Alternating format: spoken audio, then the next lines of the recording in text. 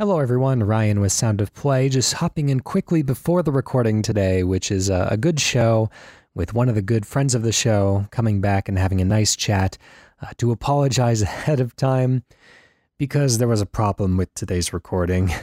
And like all podcast problems, it was caused by Skype.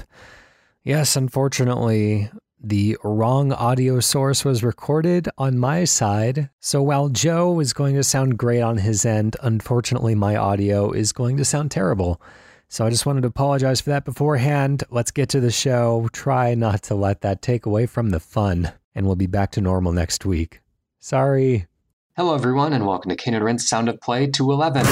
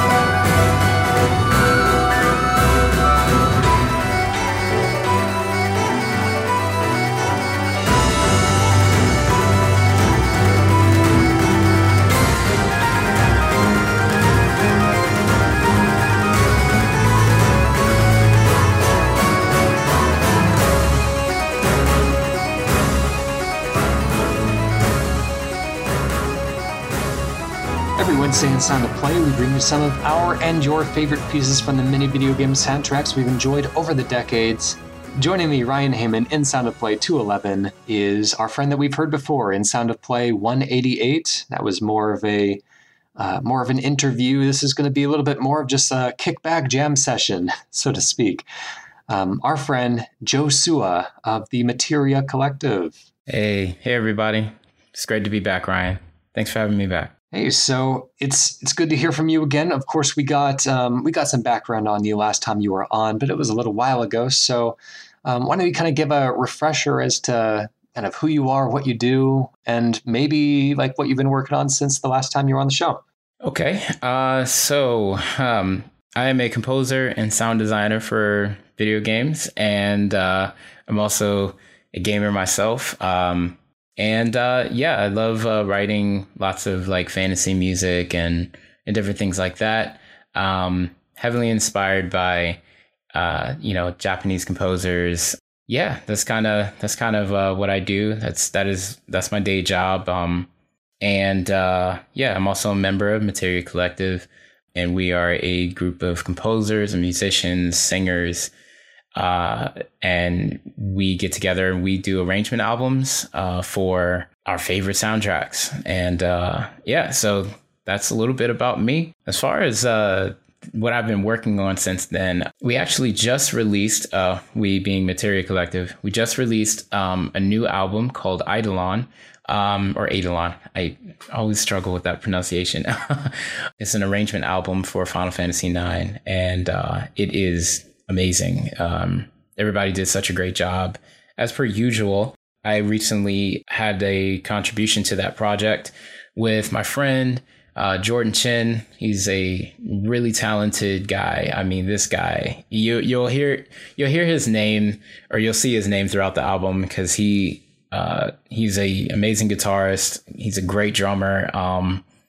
And yeah, he's just a great guy overall. So we did it. So outside of that, just, just working on a couple of games at my job, which for those who didn't catch Sound of Play 188, I work at a developer called Grover Gaming, located in Greenville, North Carolina. So yeah, like we do casino style games, slots games and pull tabs and things like that. And yeah, so we're currently working on some of that stuff now. But that's just a little bit just to get you caught up. I'm always really interested in talking to people that are a part of these kind of bigger groups, whether it's Materia Collective or Overclocked Remix, because I just love this idea of collaborative music making, and for it to not be such like an isolated activity. It's cool when there's different minds to bounce ideas off of and that kind of thing. So it's just it's an exciting space, and I'm glad that the internet is connecting people to do that. Oh, I couldn't agree more. These groups, whether it's OC Remix or Materia Collective, and there are others, they're communities, and it's really about like everyone sharing this love for game music.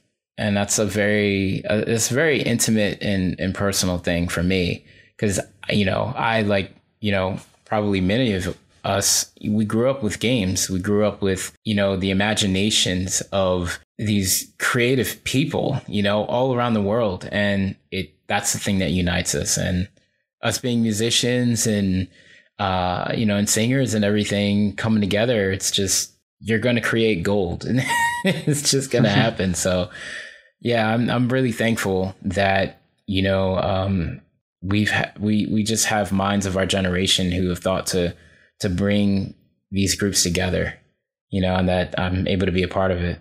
So you spoke about one of the collaborators on the recent album, and I guess that got me curious. Do you typically collaborate more with musicians to kind of perform the things that you are writing as a composer or an arranger, or do you ever collaborate with other composers that help kind of create on the more, I don't know what you would call it, it's all the creative side, on more of like the writing structural side of things? Oh, well, no, I get where you're coming from. It's like I do a bit of both lately, I guess, because of the nature of my job. Time is always short. So like I tend to do a lot of the work myself. And it's also, I find that a great opportunity to learn about the instruments themselves, because I use a lot of like virtual instrument libraries and stuff. I actually take some time out to study, it could be something like a video on YouTube about how a particular instrument is performed. Yeah, I tend to do a lot of that myself, but when I do have time, or it's a requirement of a project, I definitely do collaborate. With this particular project, Eidolon, it was actually a requirement of the project. We had to co-produce a track. It was interesting because we had a shorter time frame to do that in. And interestingly, Jordan Chin, he's actually on the other side.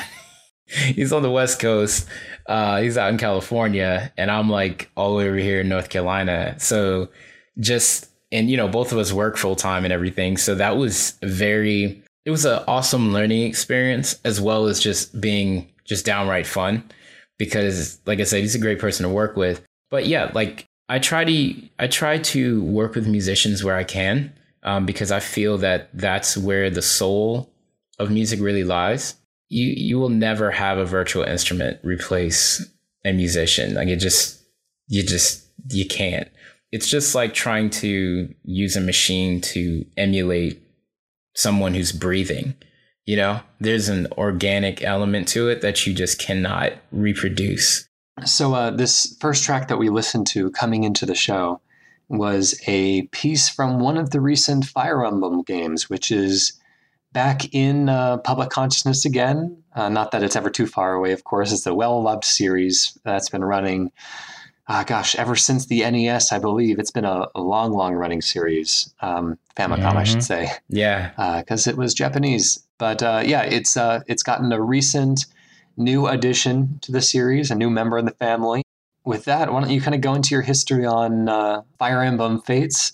I understand this one comes from Conquest, according to the YouTube link that you provided. Is that right? Yeah, so this one is from Conquest, and I have only gotten the chance to play a bit of Conquest, and that's because I was actually borrowing a 3DS from a friend. It's interesting because as I was like playing it and getting into it, you know, I didn't get a chance to spend as much time as I wanted to because I had to give it back. But with the little time that I did spend with it, like I was immediately just enraptured by the music, and I went and bought the soundtrack, like all 8 discs, like almost immediately. And as sad to say, I didn't really get a chance to feel out the story and everything. And I know that there's things up on YouTube I could have watched, but I didn't want to do that because I was like, I want to play it. I want to feel the game. Going through the soundtrack really, I mean, it's almost like you can visualize what's happening in the game based upon the music. And as I was going through each of them, I got to Condemnation and I like lost it because I was like, there's this little element in there where it sounds like a voice, but it also sounds like an instrument. And it's kind of woven into, I guess, the second part of the melody or something. And it almost has like a haunting quality to it. And that's the reason why I was like, I got to share this with Ryan because this is so great.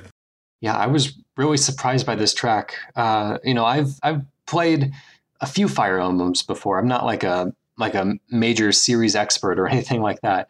And then, of course, I'm familiar with the music as it's come through Super Smash Bros. Over the years. But this piece kind of caught me by surprise because it didn't really meet my expectations of what Fire Emblem music was supposed to be. Like, I always picture more kind of like grand, almost kind of Dragon Quest-y type of music that's, kind of regal and big, where this one's like real kind of like scrappy and energetic and a real roller coaster of a ride. It's really exciting, and I really like this one. I think that is one of the things about Fire Emblem Fates, like because the 3, I think it's Birthright, it's Birthright, Conquest, and then I can't remember the last one, the third one. Yeah, that one came out afterwards as kind of like a reconciliation type of story, I believe. Yeah. It's and they actually have broken down the music in the order that you, I guess, would play the. Okay. There's like with Birthright, which is based around the, I guess it's the Japanese. When you see them, they all look like samurai, you know. But the music there is very like traditional Japanese music mixed with orchestral music, and so it has its own like cultural quality to it, which makes it unique. And it's cool to see how they implement that same energy that you heard in Condemnation into that. But then the other side, I think the family's called Noir or something like that, but they are based around Europe. And so they look more like knights, and it's in like a medieval European setting. The music is Celtic music fused with orchestral music. So it's like, you're getting these two really dynamic cultural influences mixed with the orchestra and then thrown into the soundtrack. It's really cool. Are there times where they intermix as well? Yeah, actually, the tie-in that you're going to hear woven throughout the soundtrack is Lost in Thoughts All Alone. And it's essentially this song sang by, I think her name is Azura, but she's a character that she has blue hair and she looks like a priestess or a maiden or something. But that song, the melody to that, you will hear woven into the different pieces. And there's a specific track that I'm trying to find it now, but there's a specific track that happens like, I guess, toward the end of the game. It's called End of All. So, for you guys in the audience, if you wanted to check it out, the track is called End of All, and it will weave in elements of both families, both houses, the Japanese side and like the Celtic side into this track. It's so good. I mean, as far as like a battle type track, it's so unique. It's just so unique. So I cannot recommend that track or the whole soundtrack anymore than I have. So good. That I think that opening track was as good a commercial for this soundtrack as any. I'll definitely be seeking out more of that. I do like a bit of Fire Emblem music. It will not disappoint you, I promise, Ryan. This next piece that we're going to listen to is a piece from a game called Cybarrier Medium Unit, which is a vertically scrolling shooter. I believe it's not one that I have myself spent time with, but in particular, this is from an arrangement album, kind of a set of remixes that was put out in 2008, as opposed to the game itself, which debuted on arcades in the year 2000. I just really love the jazziness and it's a real chill, really kind of danceable track. It's just got like a really good attitude to it. It's called Earth FM Scene Mix by Zinger and Bacter. Yeah, see, that's one of those tracks that I could sit and listen to for a while. And I can't do that with all chiptune music. Yeah. That one's that feel one's good. Real funky. It's got some nice non-chip instruments in there to kind of make the sound a little bit more approachable for people that aren't super into the chip stuff. Yeah, it's that plus there are these progressions. You can tell that the artist was influenced by the Japanese sound and the sound of the 80s in general. Because it sounds like 80s, Japanese 80s pop. It has these different chord progressions that you hear the Japanese use all the time. So interesting. I don't know that much about Japanese 80s pop music. I'm curious. What is this prevailing style? I mean that it's hugely reductionistic to try to encapsulate an entire country's decade-long music into one style. But how would you describe it musically? Well, it's interesting because there's a historical element there. So during the 80s, I think it's 70s and 80s, there were a lot of African-American jazz musicians who went over to Japan. When they went over there, they were playing in the clubs and everything like that. And the music that they brought over, the R&B, the soul, because, during the 70s and 80s, you had funk music, like you said, jazz and, soul music. So all of those, I guess, Afrocentric genres mixed together with Japan. That's why you'll hear the Japanese are really, the reason why I pay so much attention to them is because they understand the concept of stealing like an artist. They literally absorb everything and find ways to integrate that into their playing style. So in Nintendo, for example, a lot of the Mario games, it has a lot of samba, has bossa nova, it has a lot of Latin styles. Mario is known for that. The music of Mario is known for the Latin-y kind of stuff. Likewise, with Sonic is Sonic 1, Sonic 2 is really funky. I mean, all the way up to Sonic and Knuckles, and even after that, it's really funky music. 80s, the Japanese 80s sound is a mixture of funk, it's a mixture of R&B and soul, but it's just done with, I guess, through the filter or lens of the Japanese person. The Japanese tend to use major 7, major 9, major, minor, 7th and 9th and 11th chords and stuff like that. And they have a certain tonal quality to them, and you will hear them used most often in jazz. Almost indefinitely. Jazz, American R&B, soul music. You'll hear those chords because they have almost a mystical quality to them. I love them personally. Very good. Earth FMC mix from Cybarrier Medium Unit.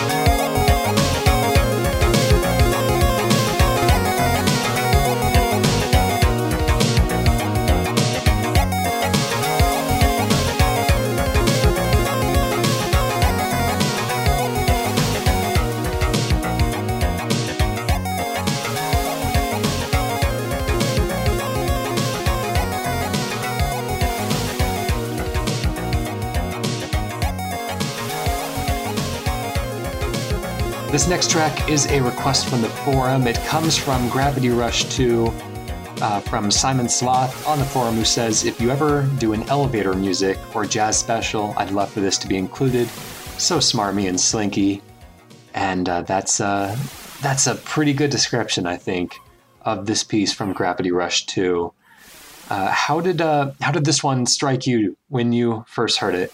Well, first of all, the way that it starts, it has this like dun dun dun dun dun dun. It has this like 50s rock kind of feel to it. Summer Place type of chords to it. Yeah, it's like it's playful. It's I don't know. It's like I loved it. I mean, I think that's the obvious point, but the way that the strings kind of come in and they kind of like soar and everything, like I really.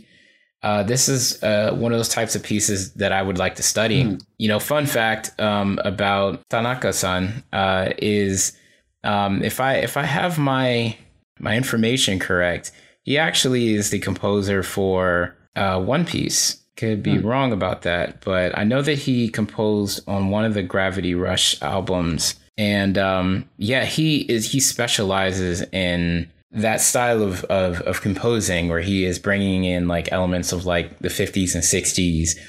So it didn't surprise me to hear that piano rhythm in the beginning and to hear the strings. Because if you go and you listen to a track by like Frank Sinatra or something, or like Dean Martin, and you listen to the instruments in the background, the jazz orchestra, you will hear this kind of music. So yeah, that's what I thought about it. Just loved it. Immediately loved it. Yeah, this was a piece that I encountered in Gravity Rush 2. And I went to, I guess, the little sound selection soundtrack that I had. It's not complete recordings or anything like that, but because I was so impressed by it, I really wanted to listen to it in isolation, just because I love just floating around this area within the game world. And it was not in that little selection of music, and I was really disappointed. And so I was actually really happy when Simon Sloth went ahead and pitched this one to us, because I was just kind of dying to listen to this piece of music again. Like you said, it's very flighty, which is perfect for Gravity Rush, because that's a game all about kind of flying around. It has this kind of weightlessness to it. But at the same time, like it's not a piece that easily falls to the background. Like it really is prominent, and it makes its presence known. It has some really strong lead instruments. It's kind of aggressive in the way that it really kind of pushes to the front of the soundscape, but at the same time, it has such like a peacefulness to it. Yeah. It's interesting because this part of the world in the game is I kind of got the sense that it was like vacation homes for like the old money types.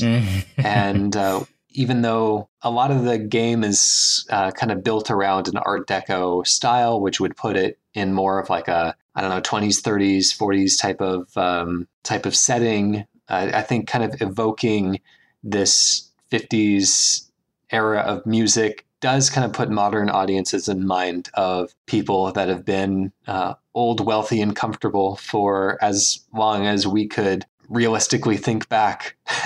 Wow, I didn't even know that. So I guess my assessment of the 50s and 60s thing, I guess that hit home. Well, there might be something to that. And again, like we can only really guess as to what the composer was thinking at the time. But I think it's just a lovely piece of music. This is called, and I'm going to guess at the pronunciation here, Le Havina, I'm going to say, by Kohei Tanaka from Gravity Rush 2.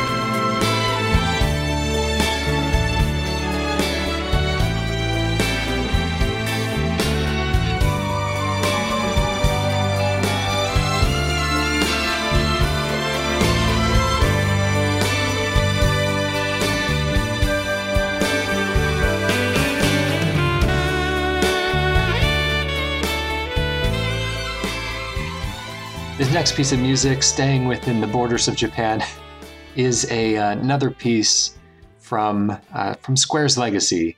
Why don't you go ahead and introduce us to this piece from Legend of Mana? Yeah, so this piece is called Southern City Popoda. I think I'm pronouncing that correct. And it is from Legend of Mana. For those who do not know, Legend of Mana is like, it's got my heart. It has my heart. It's this particular piece. I think it really kind of shows Yoko Shimomura-san's her playful side, because the piece is very bright. It's very even on the piano. Like if one were to play it, it's just very bouncy, you know. And when you combine that with this counter melody happening with like the bells. It's a really bright sounding instrument in the back. It's just and the accordion, like of all things, like she has an accordion or an organ playing in here. And it's just really cool hearing everything together. So I wanted to share this because the game Legend of Mana is, it's pretty much a storybook. I have no other way of describing it. The world is built and it's drawn and painted just like a storybook. So if you are a fan of like the classic days of JRPGs with the really bright sprites and hand painted backgrounds and everything, Legend of Mana is going to be the thing for you. And the soundtrack is equally as vibrant and just so versatile is the best way I could put it. But yeah, that is what this track is very vibrant, very playful, and lots of fun. I'm really interested in this track from like a musical perspective because I'm not a stunning musician. Like, you know, I dabble in a couple of instruments, but not to the point in which I would be confident to perform anything. But I would think if I was the pianist that was in charge of playing this piece of music and I was given the sheet music, I don't think this is how I would have chosen to play it, which is because it comes off as such a light and happy song that the piano player in here makes a really bold choice, I think, and really kind of, it feels like the piano is really bearing down on you, and it's played very, the notes are played very hard, but it feels right when it all comes together. And it's like, obviously this is somebody who knows what they're doing as opposed to me who, you know, just kind of dabbles, but it has that feeling of like a big dog that's excited to see you, like running at you or something, where it's like, perfect. It's entirely good natured, but there's a power behind it.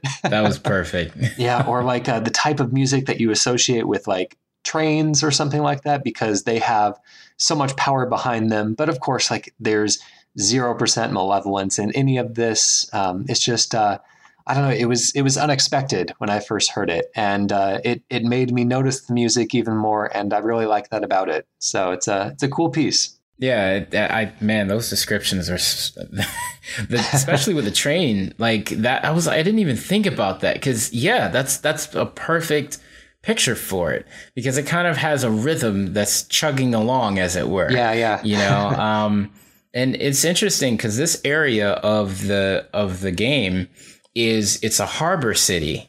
So it's a place completely like it's like a bay, if you will, surrounded by water, very bright, very blue. And it's kind of like, I think they were trying to emulate Sicily. Like, you know, how, like if you see it, it's like it's almost like a contrast of like blue with like white buildings and sand, you know, like light colored sand and everything like that, and green. That's how they painted this area of the game with this music playing in the background. And I think that's probably why why she used the accordion. It was to kind of tap into that maybe. But yeah, man, that description that you gave that was great. Cause I was like, yeah, this is it. I think there's also like an element of the accordion that's always kind of intrinsically linked to the sea because of the sailors that would bring their squeeze boxes on board. So yeah, now that you described the place, like I think there's a lot of elements here that really come together. Give a listen to Southern City Polpota from Legend of Mana on the PS1.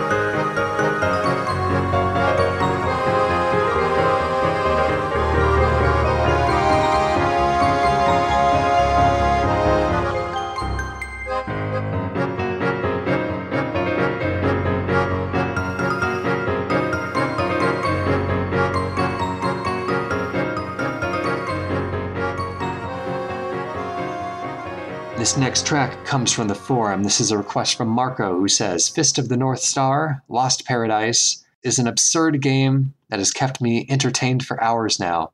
It has some great music, but the developers appear to make you want to work for it.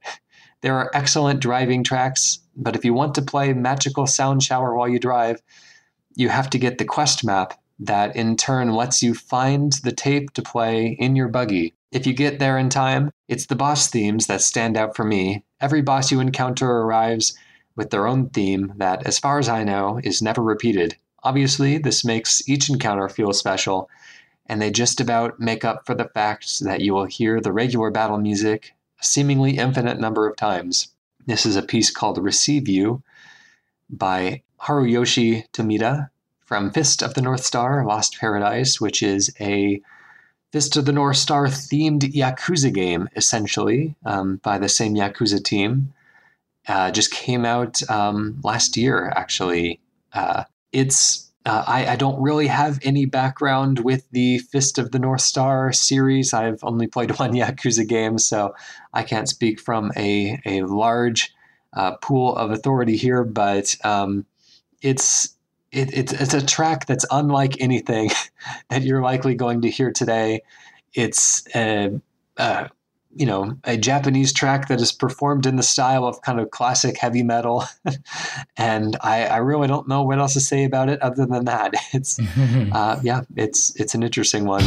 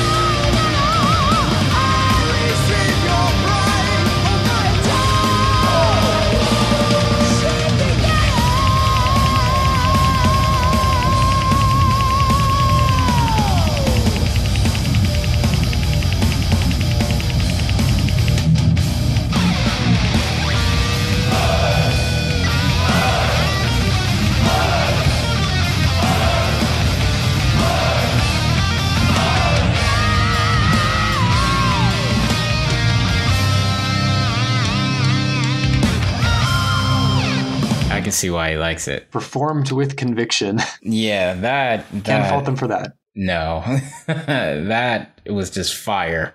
That's all I was hearing. Was just fire and flames. Japan in recent history has had kind of a really cool flirtation with heavy metal going on, whether it's people from the American and British heavy metal scenes going over there and kind of getting a second wind to their careers, or whether it's Japanese acts popping up and performing their own kind of brand of heavy metal. It's been interesting seeing a genre which feels so kind of intrinsically American and British to take root in another culture and kind of find its own wings and have its own kind of unique Japanese influences to it as well. You know, it's cool.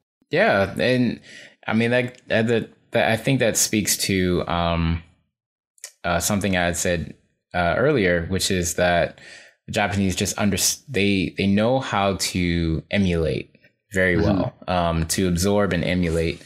Yeah, just hearing their take on rock. Like I remembered watching Full Metal Alchemist Brotherhood, and which by the soundtrack is amazing. But there's a track in there called Uso, which Uso means lie. Their take on it is like they tend to do things with rock. You can tell that they're influenced by, British and American rock bands, right? But what they'll do with it next is always like so interesting. Like they'll fuse it with they'll have a piano in there. Like you don't really hear rock bands use piano, and you definitely don't hear rock bands use strings like violins and violas and so on.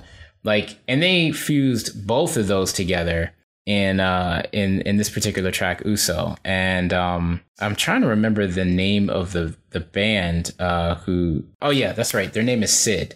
Yeah, but they do metal too, and they just kind of hop all over the place. It's really cool to hear someone else's take on a genre instead of just I guess the almost like the same, because when I listen to a lot of rock bands, they sound different, obviously, but there are usual elements that maintain the same, they're usually the same instruments. They may add in like a synthesizer or something like that, or some type of effect that makes their song set apart. But it's usually, typically drums, bass guitar, rhythm guitar, lead guitar, singer. It's typically what you get. But that's the reason why I personally love the band Evanescence. Because with Evanescence, you get kind of like this, it's just man. I remember their album Fallen. Oh my gosh, that defined my high school days. Fallen was it was haunting, and that's not even a pun intended. That's actually a name of a track. It's like this orchestral mix with rock and opera and everything. It's just dripping awesome.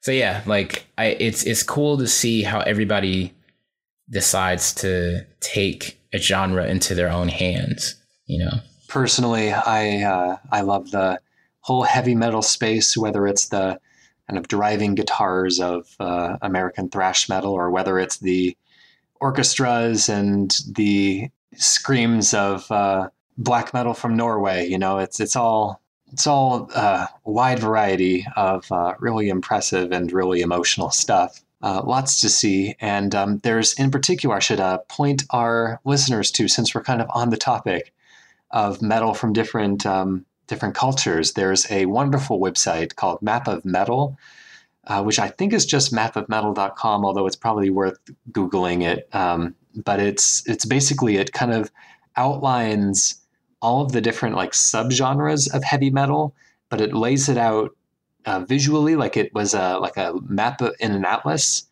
And it's just really interesting to see each one has kind of a written description and little trails that link one to the next. So you can kind of get a sense of what evolved from what and what time periods they all took place in, and how the styles went on to evolve and to change as they are interpreted by different musicians, and what were kind of the pivotal acts and stuff. And so I could spend hours on that website just kind of like researching, like, what does Irish metal sound like? And what does, what does Christian metal sound like? It's all these different things you would just never expect. And so it's definitely cool. It's a good place to spend an afternoon if people are bored at a computer one day and want to learn more about the history of heavy metal music.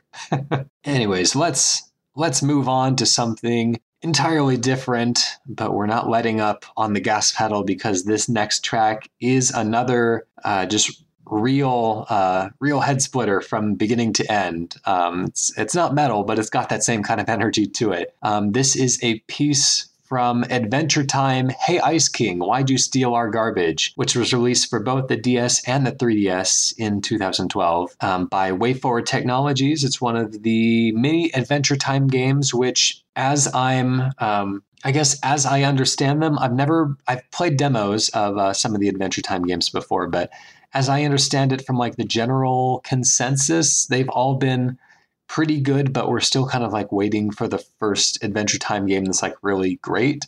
But there's so much imagination and so much personality in the series that like it feels like it can get there. If any licensed series could translate well into a video game world, Adventure Time would have to be up there. But yeah, I love the energy of this piece. I love how unrelenting it is, and it's got like a lot of good positive energy to it as well. So it's a fun one. Yeah, interestingly, Adventure Time is, first of all, amazing. Yeah, I'm actually a fan of the show. I am no expert about it. I just love how Adventure Time kind of comes off as this. It's just silly and nonsensical, right? Uh-huh. But there's this underlying serious tone to it. Mm-hmm. And it definitely follows, like, I think it's seasons 1 through like 3 or something like that. Because there's this thing that keeps happening where Finn, like, occasionally he'll pop into the future or something like that, and he'll see himself with like a metal arm. When you're just like watching this goofy show, you're just like, oh, hey, why does he have a metal arm? Dude, that's hilarious, But then like you see it again and again and again and again. And it's like really subtle little moments.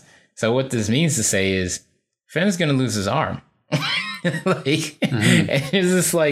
there's this theme that's kind of underlying, like, who Finn is and everything. And I love how the creators kind of like make you look for that amidst the silly antics and everything. But I will have to say, Lemongrab, he's probably one of my favorite characters. He's so uncouth. It's ridiculous. But yeah, so this bit is going to be pretty cool.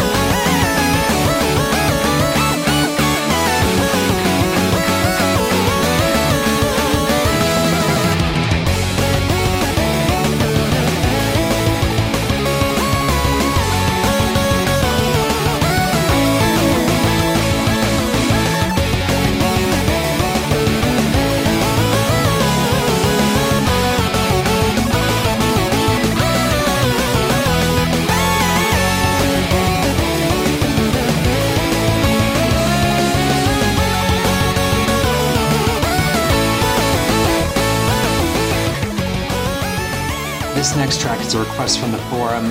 This is from GingerTastic01, who says, great Metroidvania with an incredible soundtrack. Any track from this album would be fitting for Sound of Play. Enjoy. This is the second of three, I believe, tracks that GingerTastic had requested all at once. We played one of them a few shows back. I don't have the number in front of me. But it comes from The Mummy Demastered, which was a game based around the 2017 Mummy movie, which I guess based on critical and fan reception was otherwise unremarkable. But the game itself, I think, kind of outshone its movie inspiration. Everyone that I know that has played The Mummy Demastered, which is another game by WayForward Technologies to kind of stay in their stable, always kind of remarked on how good of a game it is, how interesting a Metroidvania it is, and how kind of unassuming it was originally as a tie-in Tom Cruise movie video game. I don't think anyone was really expecting greatness from it, but the fact that it presented a pretty cool Metroidvania game, I think caught everyone by surprise in the best possible way. So this particular track is by Monomer, which is the stage name of Gavin Allen from WayForward Technologies. When I listened to it for the first time, I had to just kind of take a breath after listening to a minute or so of it, because I was like, it just feels good. It kind of thrusts you into this almost mysterious sci-fi but fantasy kind of just realm. And I've seen the movie. I think the thing about the film, just to touch on that really quick, is that what they were trying to set up, I think when you go about creating a project, whether it's a game or a film or whatever, and you're doing it so obviously to set up a world, if you put too much energy and time into that, you take away from the title itself and the story itself. And I think that's what the 2017, I believe, that version of the Mummy, that's what it lacked, I feel.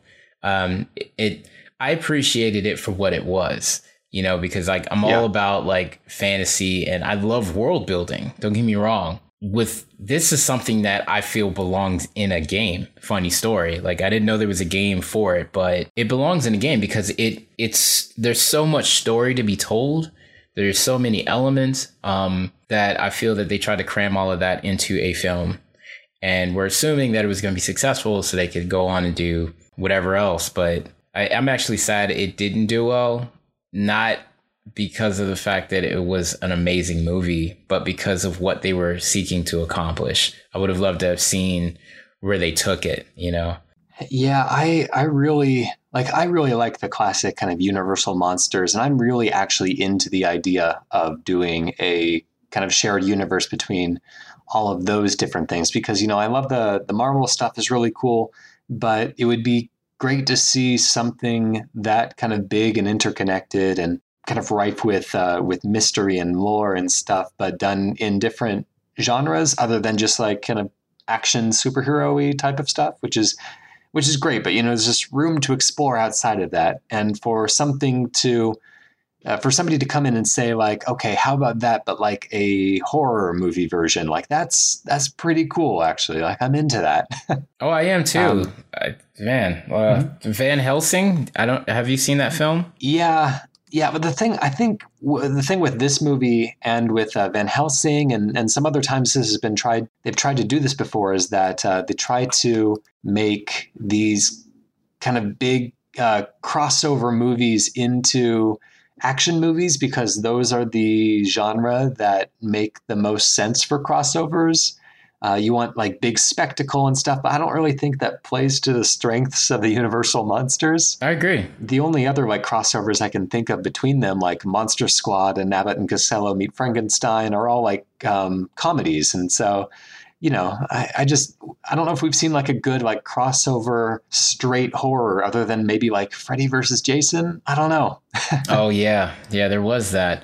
I actually kind of enjoyed that movie, actually, for its time anyway. Yeah, sure. But yeah, I fully agree with you, Ryan. I think that, and I guess that kind of speaks to what I said previously about like you taking your time with that title, right? I think that if they started with a character and they told the character of the story of the character, and they focused on whoever that individual was to kind of get this backdrop, and then like toward the end or something, you introduce something that's reminiscent of one of the other like monsters in that in the universe. Like, yeah, I think that you'd have something instead of like trying to make the story about this person and this monster. Like I mentioned Van Helsing because I personally liked about that movie. I'm not saying that it was like amazing. I know that that there are people who don't like it, but what I liked about it was the fact that there was a story being told. You know, like Dracula kept calling Hugh Jackman's character Gabriel, and it's like, what the heck? Why is his name Gabriel? And like at first you're just kind of like, oh, Gabriel, whatever. But then there are these allusions that keep getting made to him, like it was like the angel Gabriel, and you're just like, hold up, wait a minute. But it's like, hold up, it's like it's this moment when I was watching it and I was like, okay, pause. What does that mean? Like, I need you to break that down for me. And it's like, I would love to have seen a backstory first before just diving into everything that we already know. Dracula, Frankenstein, everything like that. Like, give the story of the character, help us to fall in love with their story, then move on to tell, you know, and it doesn't have to be like an action superhero kind of thing. And I think a series that kind of touches on that, which I only saw a brief clip of, it was Hemlock Grove, I think. It's like really dark though, like really dark. But I think they set out to do that because I know that they kind of have a shared monster universe in there. And from what I've gathered, it was a pretty successful series. So I don't know beyond that, but I'm just letting you know that, Ryan, if you hadn't heard of it, that you might be interested in that. Oh yeah, I'll check it out.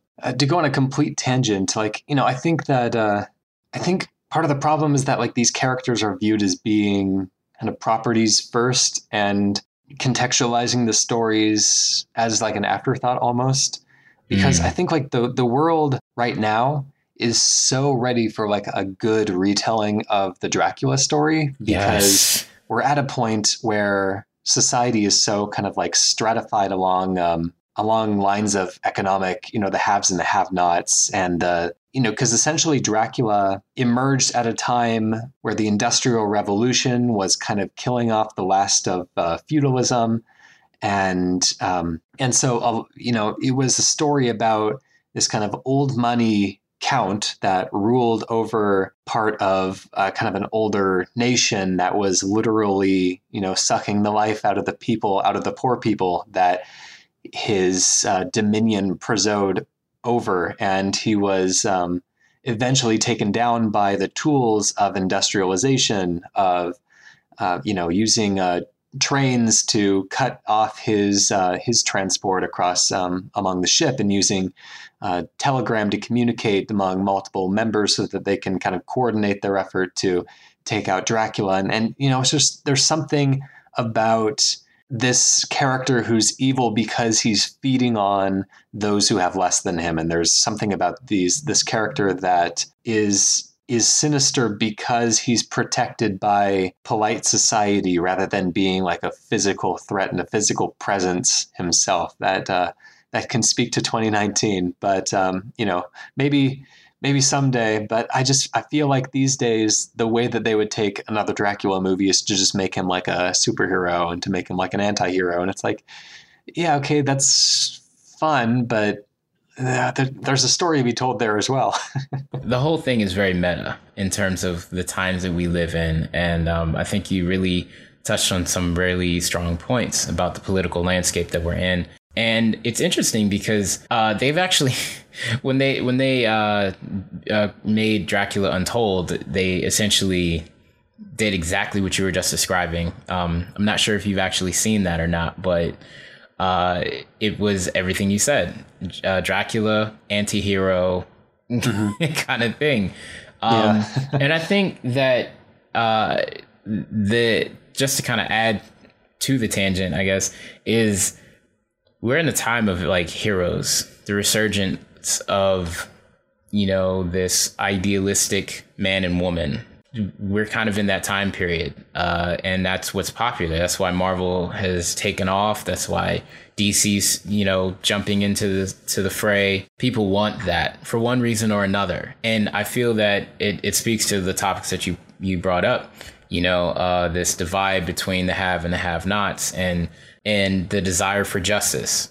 You know, because like you could take you know, some of these heroes and it'll be just like some, like Shazam, for example. I saw that movie just like maybe a week and a half ago or something like that. Shazam's a kid who is in the foster system. He's given power by a wizard, and he is someone who's in that marginalized group of, or not marginalized, but like the majority, the have-nots, right? And it's kind of showing how he has this power and what he decides to do with the power. You know, meanwhile, the enemy character, he comes from this like wealthy family, you know, like his father is the owner of a corporation. So I think that there's something to be said to that. And that correlates with what you were saying. Like, I do wish that we would get more profound stories, like where the writers actually take their time and they show like all these different aspects. I really wish that we had more of that. Yeah, this is I mean, we can go on for hours about this kind of thing, but I feel like we're walking a little bit away from the game. Let's listen to some music. This is from The Mummy Demastered.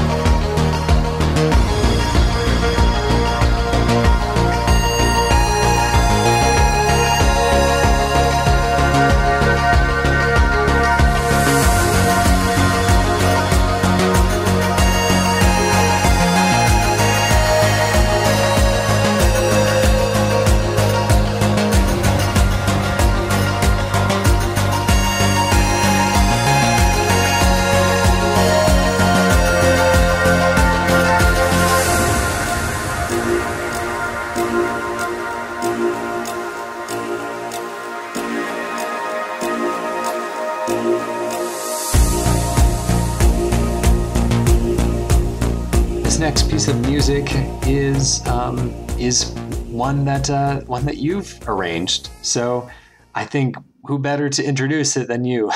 So this is a arrangement that me and my friend Jordan Chin, we co-produced. And essentially going into it, like the moment that we were told that we were doing an arrangement album for Final Fantasy IX, I immediately knew exactly what track I wanted to arrange. It's a piece by Nobuo Uematsu, and it's called Breaking Through the South Gate. I messaged Jordan and I was like, dude, like, do you want to work with me on this track? He's like, yeah, man. Yeah. Let's but what did you have in mind? I was like, let's make this a battle theme, cause like during that part of the game, it's a chase on, 2 airships. So the whole breaking through the South Gate is, the main characters are trying to escape and they're being pursued by enemies. Let's just say, I don't want to spoil anything for anybody.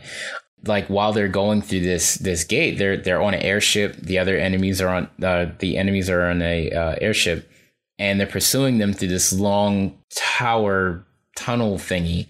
And it's really like a desperation kind of thing.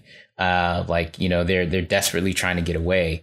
And they encounter all of these dangers, and you can hear that in Nobu-san's orchestration and arrangement. And so like I guess wanted to approach it from the angle of, what if they turned around and just fought?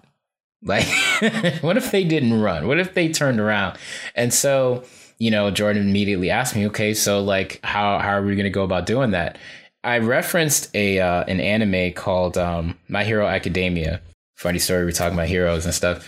And the composer, he has this gift of like creating this like uplifting, energetic, like battle type tracks or whatever.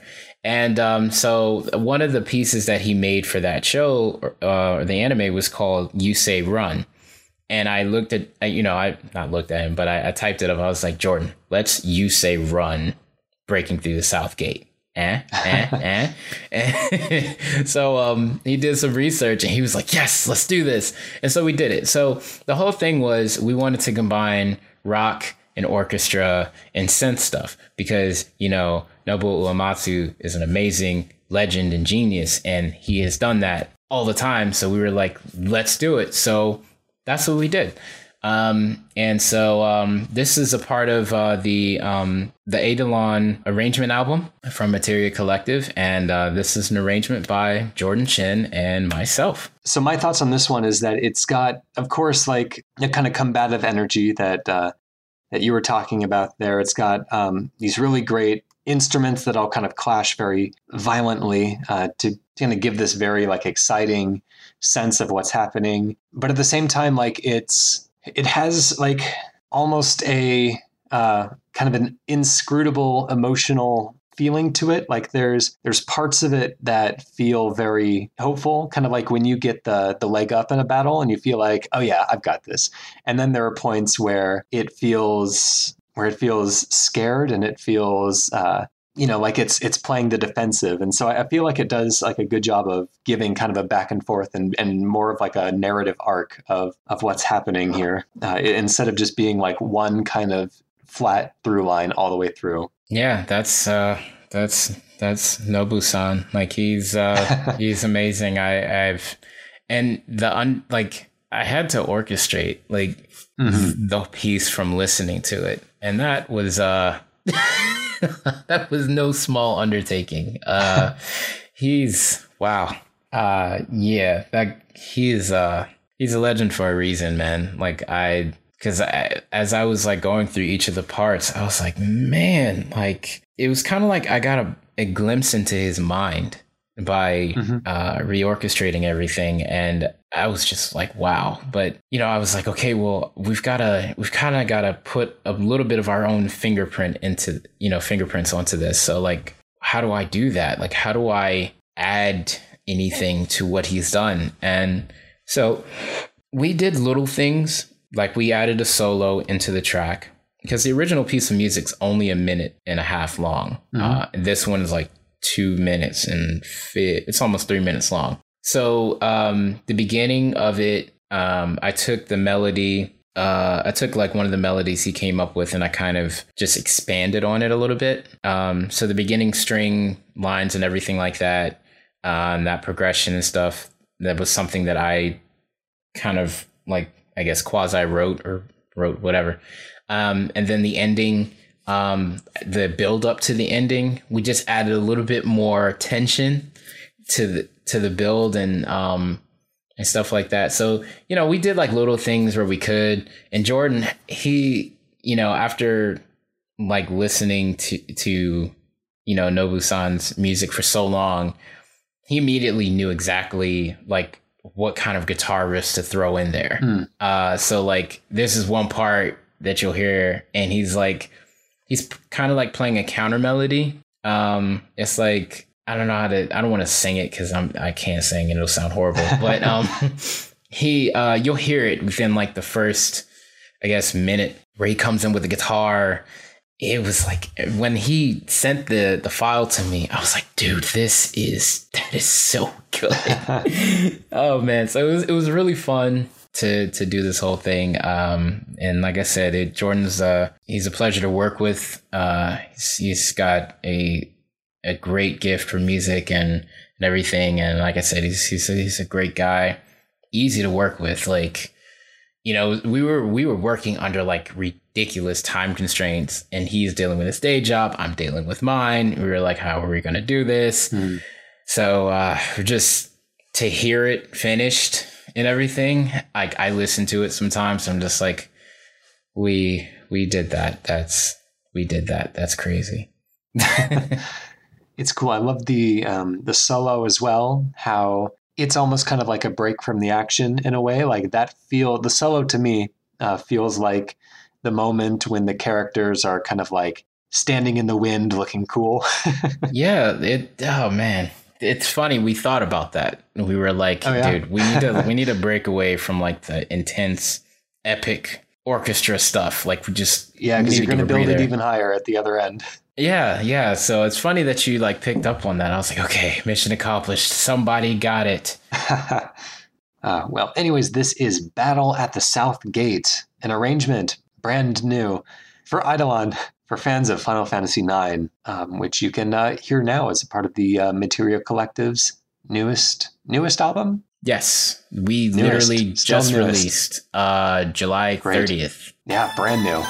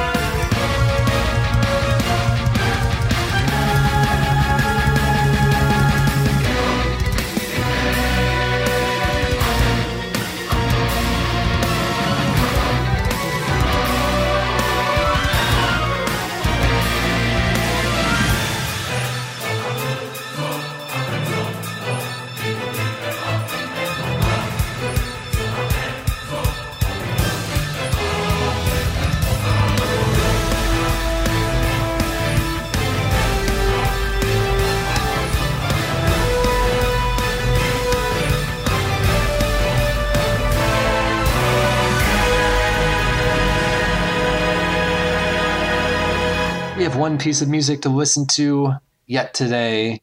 But before we do that, we'd like to encourage everyone to go over to our forum at caneandrinse.com/forum, where you can request your own favorite pieces of video game music for us to play in future shows.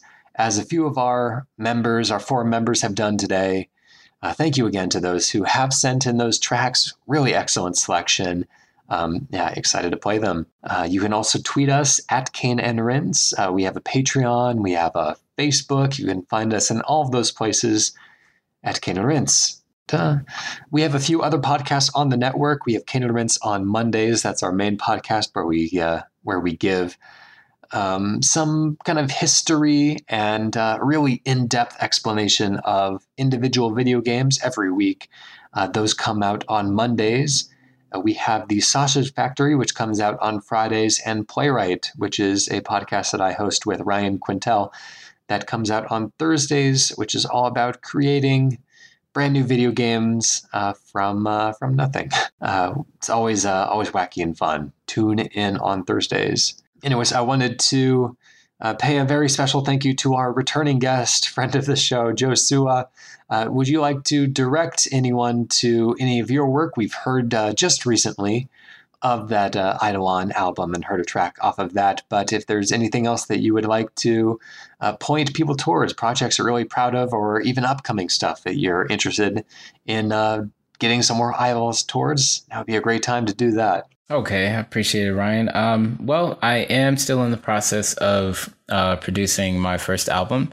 Be on the lookout for that. I don't have a definitive release date as of this moment, but look for that, I guess, within the next 12 months. And in addition to that, if anyone is interested in checking out my original music, you can find that at soundcloud.com/JOESUA.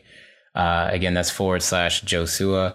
And I also, for fun, I put together videos and show a little bit of my composition process on my Instagram. And that's instagram.com/JOESUA.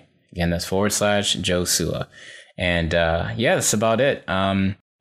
It'd be great to, please feel free to reach out to me. I like to chat. I like to, connect. So, if you want to shoot me a message on either of those mediums, I'd be glad to talk with you. Awesome. Well, yeah, thanks again for taking out some more time. It's been really fun chatting with you. And of course, I had such a good time the first time around that I thought it would be fun to have another chance to sit down and shoot some music back and forth with you. Oh, no, the pleasure is mine, Ryan. Appreciate you for inviting me back to the show and to just nerd out. Like that's always a treat for me, So thank you so much. For sure. This last piece of music that we're going to listen to today, I put at the very end because I don't know if I really like it. That's quite the intro in it. So this is a piece of music that I've produced.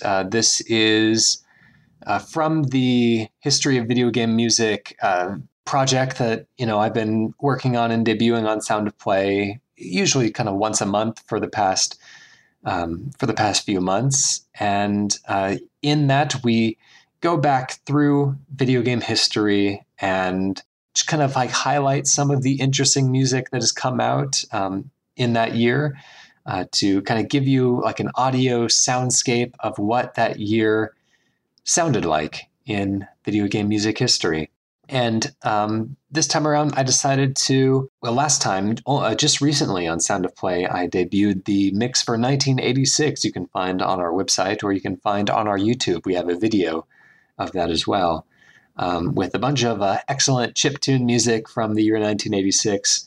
And kind of my plan was to do every year from 1980 up until the present, and then maybe like one mix of pre-1980 stuff that can just kind of all fall into one mix there. But 1980 being the first singular year, the earliest singular year that I was planning on featuring, I thought, what is this going to look like? Let's give it a try. Since I'm already kind of in practice with doing the chiptune stuff from the 1986 mix, how is this one going to fall together? And I was really, there were a lot of good games that came out in 1980, but a lot of them didn't have music or sound of any kind yet. And so I was kind of up against a rock and a hard place, trying to search out, these soundtracks or anything to represent these games, and really kind of coming up shorthanded. So whereas most of these mixes can exceed an hour, this one came to less than 5 minutes altogether with some of the music. But there is some really significant stuff in here. There are some really, really, really early, like the first video games that sampled voice samples. There's a couple pieces that are very recognizable and still frequently played today. I mean, this is very, very early video game stuff. And so it definitely has a sound to it. I will warn that it's a little bit more abrasive and a little bit less, say, musical. It's a little bit more kind of sound effect driven than previous mixes that I've done. So if that's not what you're into, that's why I put it at the end. You can go ahead and skip it if you want. But if you are curious about the year 1980, which is a long time ago now, and what it sounded like, then this is a handy little mix to put it all together. All in all, there are 41 games represented in this mix, cut down significantly from the list of games that I'd identified, just because, again, so many silent games or games without recognizable soundscapes that just didn't work in a purely audio format. So yeah, but I think there's still stuff to learn here. But yeah, I'll just say, going into it, expect it to be a little bit more atonal, a little bit more sonically aggressive than previous mixes. So it's just for the enthusiasts, which is why it's at the end. But anyways, I will leave that with you. That is 1980 in video game music.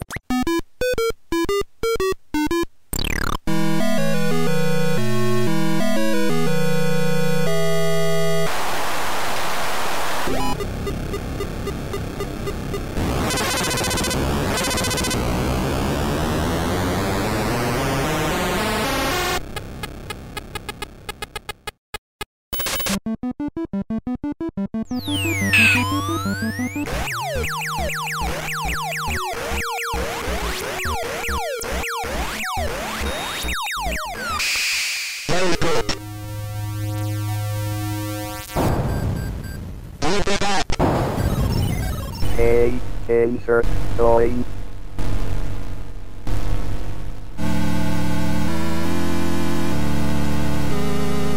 Your warrior.